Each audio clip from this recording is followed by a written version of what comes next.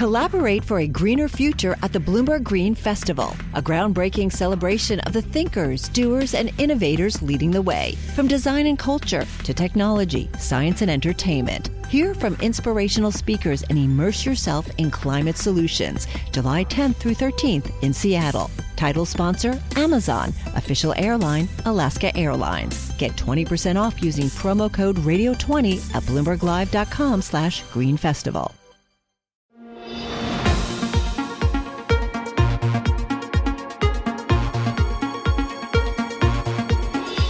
Welcome to What You Missed This Week. I'm Joe Weisenthal. This podcast has some of our favorite interviews from the Daily Market Close show that I co-anchor along with Romaine Bostick and Caroline Hyde. What'd you miss? It's the perfect way to kick off your weekend. This week, we took a look at a very alternative asset, trading cards. It was a huge trend back in the 90s, but it faded out over time as the markets got oversaturated. Now there is a renewed interest in sports trading cards. Prices are soaring, and we've seen some major sales. A Kobe Bryant rookie card just sold recently for $1.75 million. So we spoke about it with Gary Vaynerchuk. I associate Gary with all kinds of things, collectibles, and he totally called this a wave. He's a board member of the sports memorabilia company Candy, the CEO of VaynerMedia, and he has a new NFT project called VeeFriends. And I started by asking Gary what it is about this moment that people want tangible physical things that they can hold. You know, it's very interesting. The sports card thing was actually happening pre-COVID, kind of the Reddit, Wall Street thing. Though, we were talking about this 3.5 years ago. That was just happening because I think the sneaker flipping game was changing where a lot of entrepreneurs, and I think a lot of, 86 to 91 was the big era of sports cards in American history. And a lot of those 15, 16-year-olds started having 7, 8, 9-year-olds. So you had kind of like that classic turn that you see in the toy industry.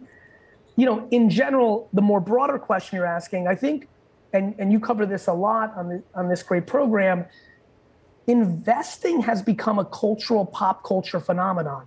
If you go to TikTok right now and look at 15, 16, 17-year-olds, they think of themselves as investors. And whether that's the Robin Hood mentality, whether that's sports cards, whether that's NFTs, whether that's cryptocurrency, or whether it's just public stocks, you have an entire generation of 15 to 25-year-olds that think of themselves as entrepreneurs and investors or influencers who are going to make money doing marketing. That's a very different breed than what you and I grew up with. And it's been allowed because, well, the cost of getting into the market has been lowered through innovation, like the likes of Robinhood, or whether we can get into crypto without having to be someone who earns a certain amount of money or to have $1 million to your name. But I'm interested, Gary, in how much do the community you speak to, this TikTok community in particular, get frustrated by the patronization coming from a lot of the people that basically we talk to here on Bloomberg TV? There's an awful lot of older style investors who are like, cryptocurrencies, are they mad? I think you've asked the exact right question. We all know this. This is how society works. It used to be with bands and clubs and restaurants and dress culture. There has never been a time that 15 to 25-year-olds are interested in supporting what their parents are. And to your point, when individuals come on this show and talk down and dismiss something that is an incredible reality to many of those people, it only fuels the fire. And the reality is, and we've seen this with some of the, stock prices of things that, as everybody said months ago would be a 1 week, 2 day, 4 day phenomenon. Right. The reality is that a lot, and I to a lot of my 40, 50, 60, 70-year-old business friends, which I have a ton of, probably more than my 15 to 25-year-old friends. And I remind them, the market is the market is the market. And the market's evolving, things are changing, and fundamentals still matter. There's plenty of things that matter, but what I will definitely say is alternative investing, it is more interesting for a lot of people to hold a Michael Jordan rookie card as an investment than, let's say, 12,000 shares of a very solid company. Culturally, visually, in the way that people story tell on social media, you get double value. You not only get the intrinsic value and be able to trade it, but you get the social currency that comes along with owning a Rolex or a Mercedes, which in my opinion actually speaks to incredibly bullish opportunities for the right NFT projects long term. You mentioned something about sneakers, which I think is interesting. People have been into sneakers obviously for a while, but now we have these sneaker marketplaces where one can track the price of a given Jordan as if you're tracking a stock. You can go to StockX and look at it go up and down. How much does that make collecting things more fun? The idea that not just you have a thing, but it's fun to watch the line go up or down, and it's fun to see if you have one of the ones that's going up in price. And how much does that sort of change the collecting game, to be able to see these live markets in action? Well, it changed everything. This used to be stuff, as you know, that would be in malls, convention centers. A sneaker or a sports card or a comic book show would be in a firehouse in a suburb. Now it's at scale. It's everywhere. It's legitimized. To your point, StockX looks like I'm looking at Bloomberg. Yeah. And again, I'm trying to remind people, holding real estate for a passive income, holding a stock, those are great business decisions. Those are our grandparents and even our contemporaries' business decisions for alternatively sitting on cash. The fact that you now can do that with sneakers, sports cards, NFTs, and many other things, and you get the cultural value of being able to flex that on your social media. I think the industry of finance, the Wall Street crowd, the Madison Avenue crowd is underestimating the thirst that humans have always had for communicating through what they hold. When you buy a brand new Mercedes, that depreciates in value as soon as it leaves the lot, but you bought it many times for social signaling. The fact that we can now invest in these assets and make money, but also social signal while we hold them up in our public crypto wallets or in our Instagram photos is a human psychology that is grossly being misunderstood by the black and white decision makers that watch this show. Gary, I'm interested in, though, that quite often in the past, we've held up, my generation, or just about call myself millennial, the Gen Z, they'll never buy houses. They don't want to own things. They're not into actually purchasing stuff. They're going to rent it all. And then, funnily enough, you hit a certain age, you procreate, you have a kid, and suddenly you do want to buy a house, or you at least want to try. You do want to go on holidays in the way that you always used to. You don't want to just rent things. Is there an element that this will be a fad and we'll find all these, the TikTok generation buying ETFs in the future, or is it that this will really change the way in which investment happens? I think your storytelling up front is exactly right. I think that happens all the time. However, I want to remind both of you and everybody watching that there's always been an alternative class. It's called art. It's called antiques. If you go look back at the data, the amount of money spent on these things are quite real and meaningful. The difference is there's no 26-year-old on earth that wants to go to a Sotheby's auction house and buy a piece of china from Europe in the 1800s. They want to buy a Bill Russell rookie card. They want to buy a Pikachu. They want to buy a rare pair of Jordans. This is just the contemporarization of human behavior, that's all. Now, this week, we had what some Fed watchers were calling the most important FOMC meeting of Chairman Powell's career. The central bank may have held rates at zero, but they're even looking for more change within non-white communities, with Chair Powell admitting that the playing field may not be even. So we got some reaction from Ursula Burns, the former CEO of Xerox and senior advisor to Teneo, and the author of a new memoir called Where You Are Is Not Who You Are. And we started by asking how much she thinks policymakers are taking the goal of narrowing the racial, employment, and wealth gap seriously, and how they can do better than policymakers during past expansions.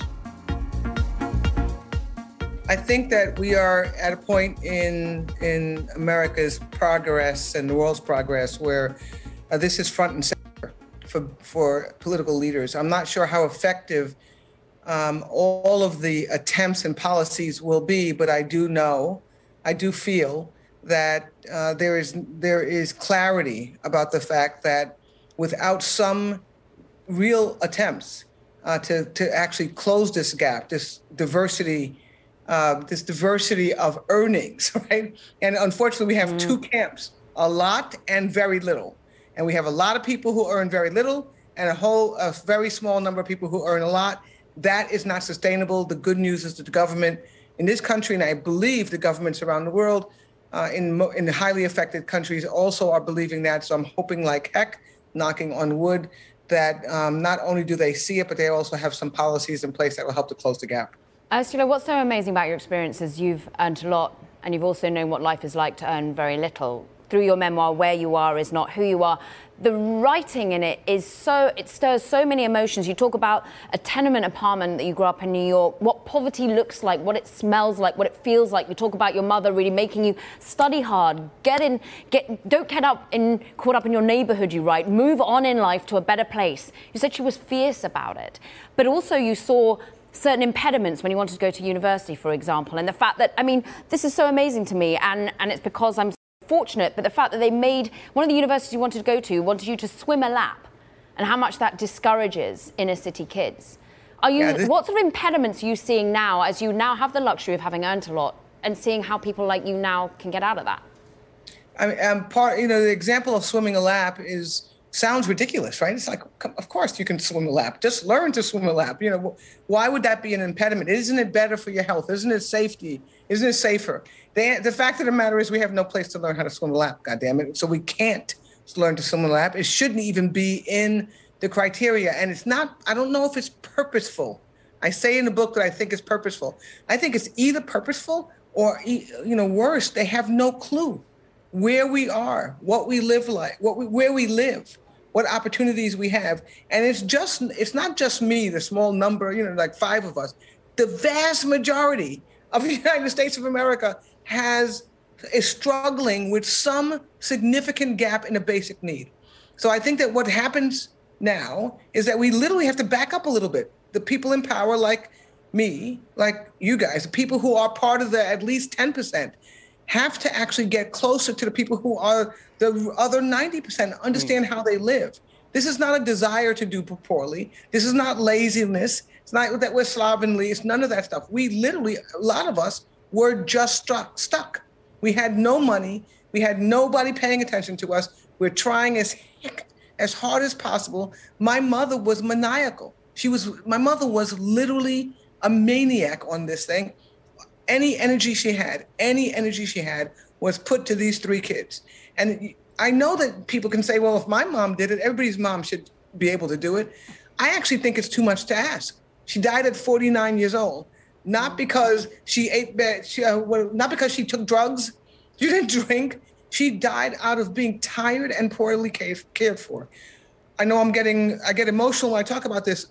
We deserve better. Humans deserve better, particularly from the wealthiest, most privileged, most resourced nation in the world. We just need a better start.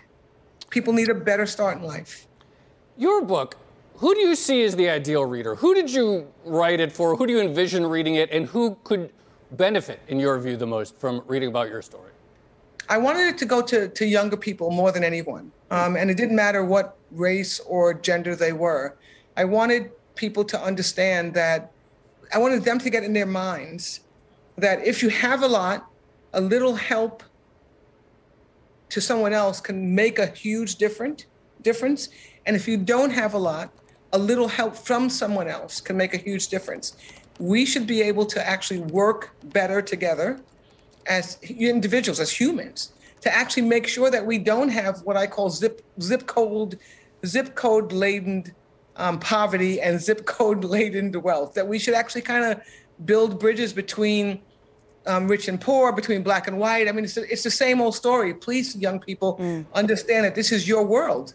This is you. I mean, we're going to leave it to you. I'm now on the other side of 50, on the other side of 50, and they have the ability to look at what we have created for them, keep the things that are really good, and literally just throw away the rest of the crap and build new vehicles to actually have a better society as we go forward. We have one of the best in the world, but we know we're struggling, right? We're struggling because we don't understand each other. In some cases, we just don't like each other. Many cases, we have no care for each other. That's not sustainable. By the way, I'm fine, right? I'm fine. I live in a nice apartment, have another place I'm fine. But I know that I can't live in the world happily if everybody around me is living in a disastrous situation and I'm walking here with mink coats on. So we have to figure out a way to make it such that we can lift everybody's boat a little bit. I'm not into socialism. I want hard work. I do want a true meritocracy, but I don't want the inability to start. Let's talk about meritocracy. Let's talk a bit about affirmative action for a moment, because it was really interesting a couple of weeks ago, and it was Joe pointed it out earlier on our editorial call. There was a CEO, Frank Slootman, over at Snowflake, a tech company, world you know well, came on Bloomberg and sort of laid bare his thoughts. He said, we're actually highly sympathetic to diversity. Well, we just don't want it to override merit. Because they start doing that, I start compromising the company's mission, literally, ... He then says, he goes on to say that many CEOs, all the names that you know privately, they are there. We're all in the same mind. It's just publicly, it's difficult to be that way. Now, Ursula, before we rant on him too much, Frank Slootman did go on to apologize. He walked back those remarks and he said, look, I do not believe that diversity and merit are in any way mutually exclusive. But you are a woman who's working hard to make boards, executive committees more diverse. How hard is it to keep on talking about meritocracy when behind the scenes people are apparently thinking like this? I don't know the CEO of Snowflake. Based on this short interaction that I've had over the last couple of weeks with some of his thoughts, I think it's probably a good idea that I don't know him. He's wrong. He's wrong. And, you know, the problem is, this is pre-apology. The problem is that he probably is right, that there are a lot of people who actually believe what he said. His apology, the comments before his apology is what he feels, is what he thinks. And I think it's how he governs and interacts with, quote unquote, this other group of people, those women, those Black people who depend on affirmative. I am saddened by the comments, but I tell you what, one of the ways that we have this comment come true, one of the ways that, quote unquote, they win, is if we shut up and stop pushing. If we allow, me, people who look like me, people who look like you, who believe like me, that everyone deserves a chance, and we have a system and a structure that does not allow or afford everybody that chance. We don't, the reason why a meritocracy society is so difficult to actually get into reality is because we start so unequally. We are judged so unfairly. And I don't mean we groups of people. Bias, structural racism, structural inequality is there. If this CEO doesn't see it, by the way, God bless him. I'm happy he's lived a life where he's never run into literally someone who thinks about who you are and judges who you are without knowing who you are. I'm happy that he's never run into it. Trust me, Mr. CEO of Snowflake, that's not the way it is in life.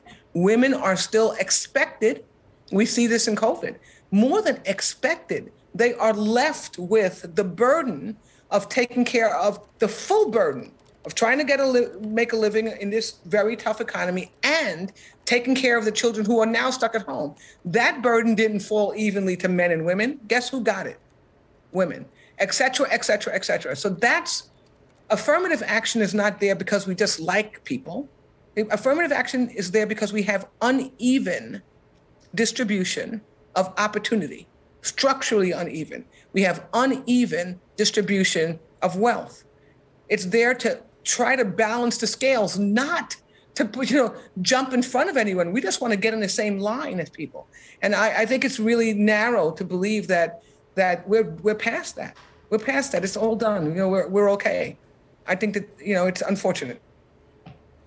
So as you mentioned, it's certainly plausible that there are other CEOs who think like him, or his original comments reflected that.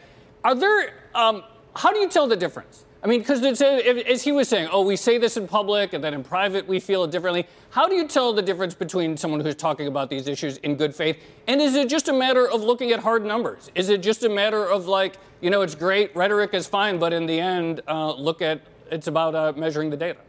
Yeah, this is how I think about it. Somebody else said this, some great white business leader or government leader said, trust but verify.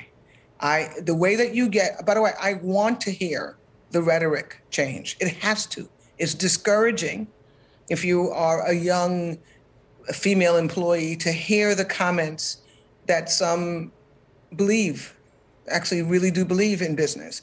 So the rhetoric has to change. But I think that the rhetoric changing is step number half It's not even step one. It's step number half. The rest of the steps are set goals.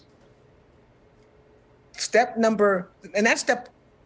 gets me to step two. Set the goals, track progress, adjust your approach, check the numbers, adjust your approach, check the numbers. It is going to take a while to get here. We didn't get here overnight. And so I know it's going to take a while to fix. And if we see progress, that's good progress, you will see patience. And I don't mean patience sitting back. I mean patience that helping to engage, to move it along. We know that there are things that we have to do if we're women or people of color or Latinx or whatever it is to actually maybe adjust some of our approaches and our thinking. Yeah. But we want to see on the other side some belief, and the idea that there's all these CEOs out there, these white CEOs out there that basically are being dishonest. I refuse to believe that that's the outcome. And by the way, you should get some of those white CEOs on this program, and they should be pushing on this guy. Because basically what has happened is he's basically brought them all to the same place that he was, which I have to say is close to the gutter. I don't think that's the way it is. By the way, I hope it's not the way it is. What could you do if your data was working for you and not against you? With Bloomberg delivering enterprise data directly to your systems, you get easy access to the details you want, optimized for higher level analysis, and financial data experts committed to helping you maximize your every move. Our data is made for more, so you can show the world what you're made of. Visit Bloomberg.com/enterprise data to learn more. Now, Chair Powell struck an optimistic tone about the labor market recovery during his news conference, despite the ongoing narrative about friction from within the labor force.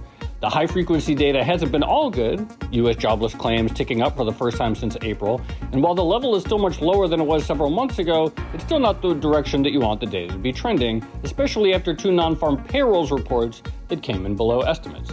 So we got some reaction from the Biden administration with Mike Pyle, Chief Economic Advisor to Vice President Kamala Harris. He's also the former Chief Investment Officer at BlackRock. And we started by asking Mike if there's any concern at the White House that the pace of economic job creation is not what was expected.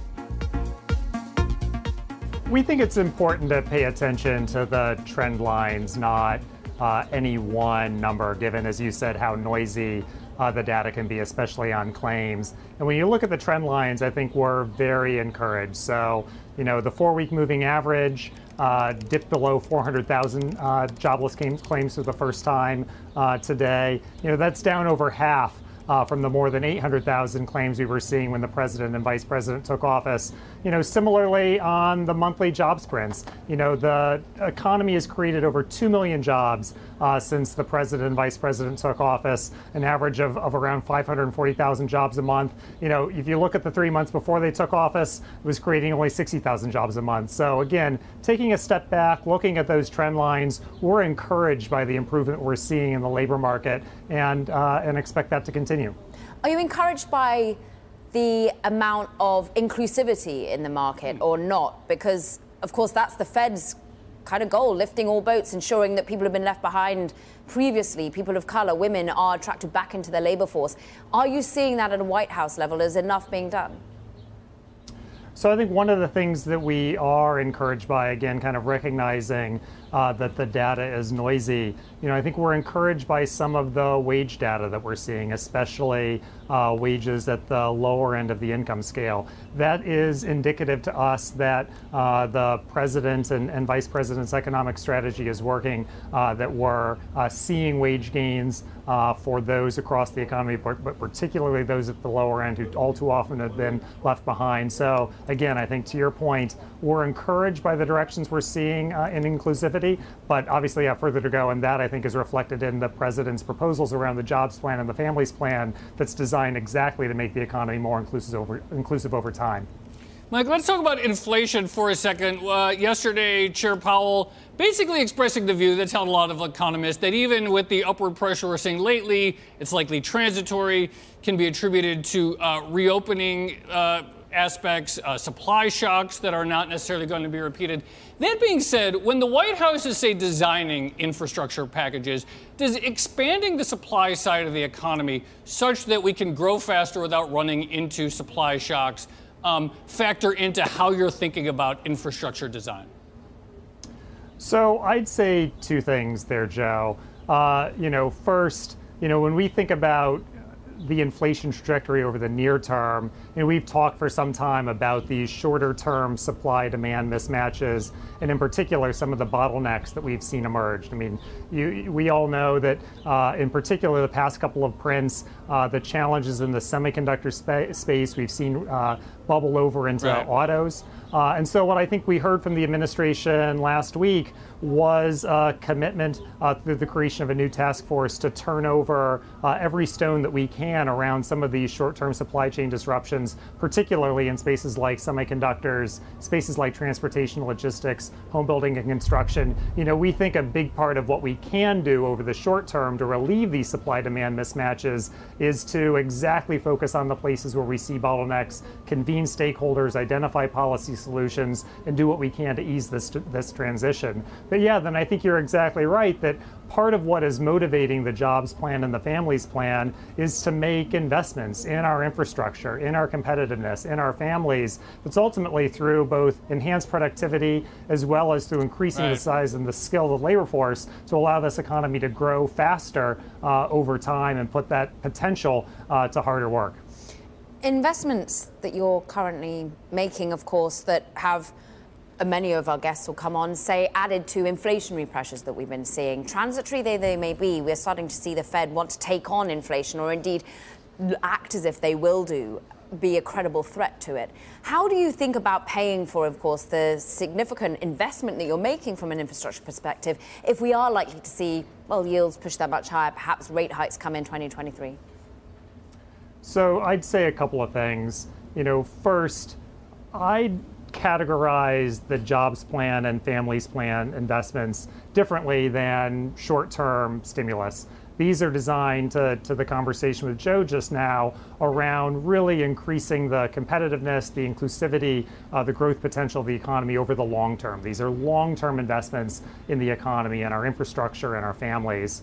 And secondly, the president and vice president have put forward a plan to pay for these investments.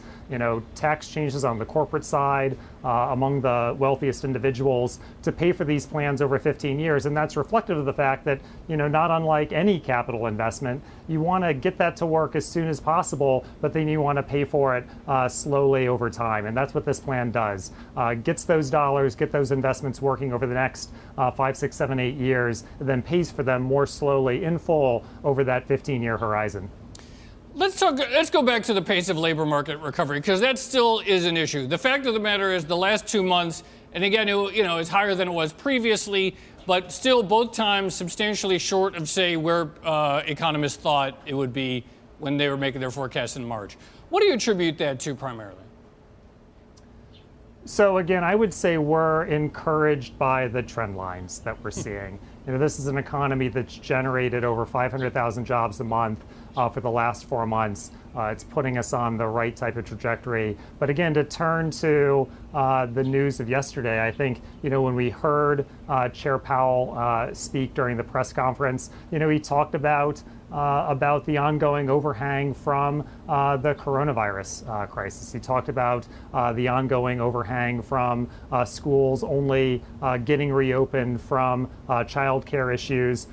Those are the types of things that we see and we hear when we are kind of thinking about the pace at which the economy is reopening. And we think those are going to continue improving over time because of the president's economic strategy around shots in arms, around relief in pockets. And so we're encouraged that as we look ahead, the trend lines are only going to improve from here, precisely because some of those overhangs that the chair and that we've been paying attention to should continue dissipating over time. It's been an incredibly busy week for the White House on a geopolitical perspective as well, Mike. And I'm interested in how you feel the pushback in particular versus China. Are you looking at businesses doing business in China as a concern? You're trying to build up the supply chain domestically here in the United States.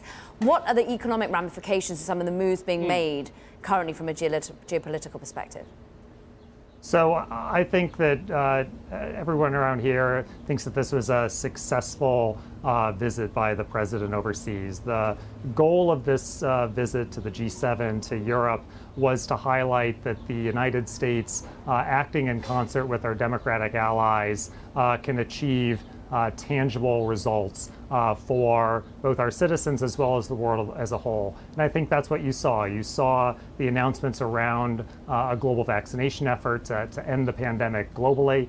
You saw efforts on the economic policy side, where I spend most of my time, to end the race to the bottom around global corporate taxes. This to us is a real moment to demonstrate what the United States, leading alongside its democratic allies, can achieve. And we think that the record that was generated over the last week is an important first step in that important initiative.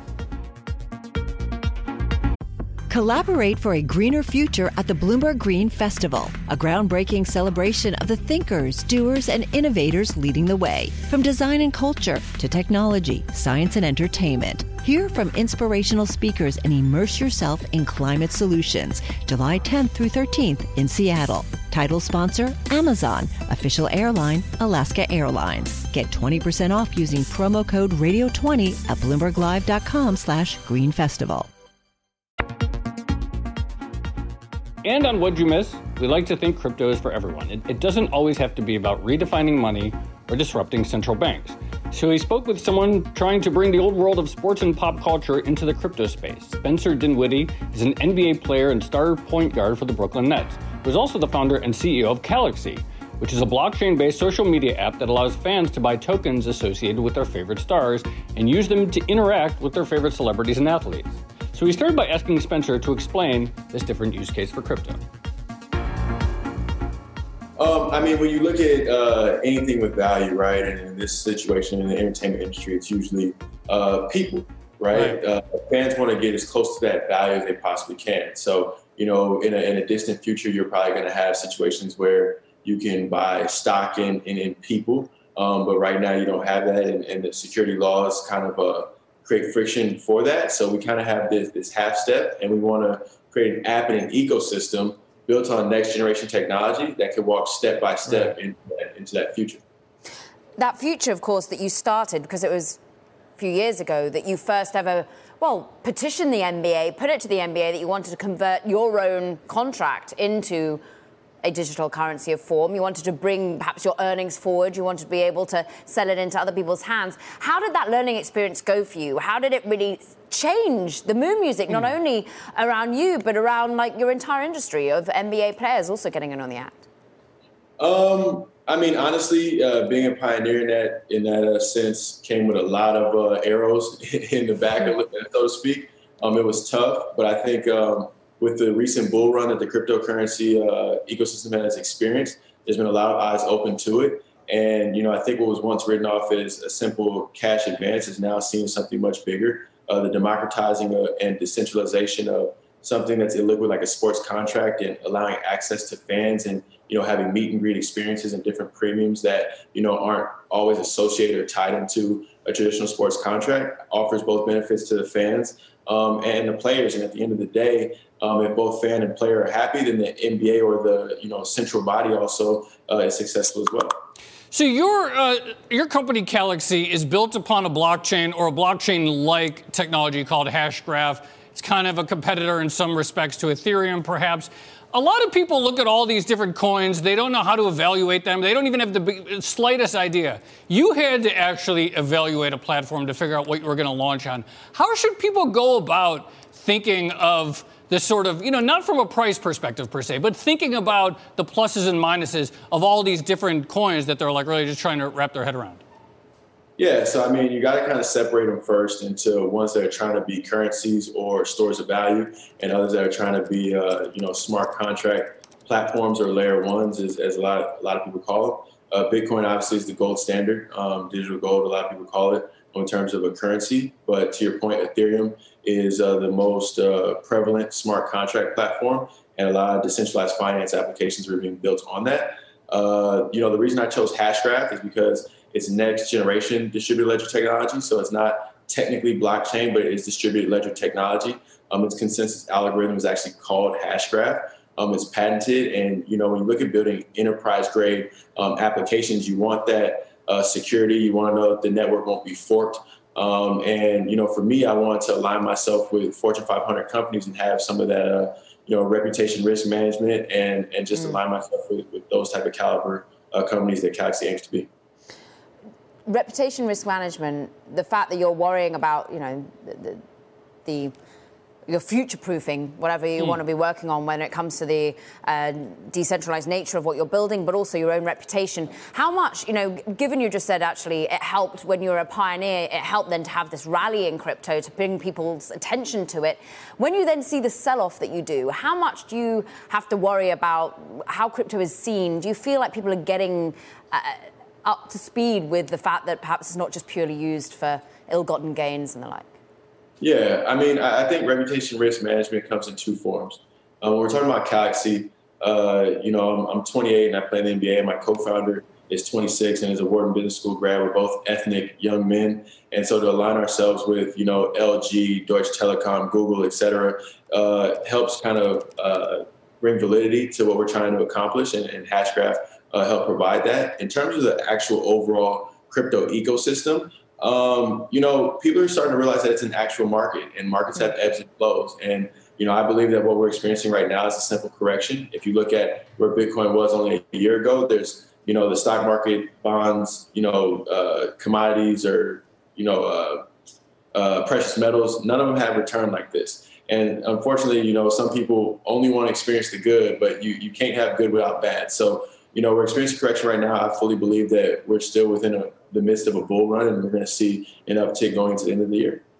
Real quickly, you know, there's the fan-player relationship is changing in all kinds of ways, obviously, social media, et cetera. One other thing that's becoming much more accepted recently is the rise of sports gambling. And I'm curious, like, how this all fits into it. People want to buy a token on a celebrity or player that they like. They maybe want to bet on the team. How much is that all part of the same desire to, like, sort of just, like, feel more of a stake in outcomes?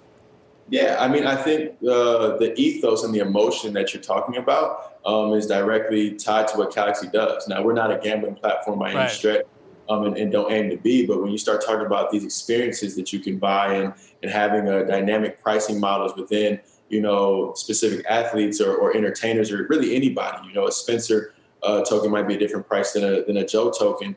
And then when you start having secondaries markets that, you know, enables trading and, you know, long, short, all types of different avenues that will, you know, be interesting to see it unfold. I wonder which would be worth more, the Joe token or the Spencer token. If it's, I'm going to flip in you if the Spencer one is worth more. And that's it for What You Missed This Week. If you like the show, make sure to subscribe and rate us at Apple Podcasts or wherever you listen to podcasts. You can catch our show every weekday from 3:30 to 5 p.m. on Bloomberg TV and from 4 to 5 p.m. on Twitter. Thanks for listening and have a great week.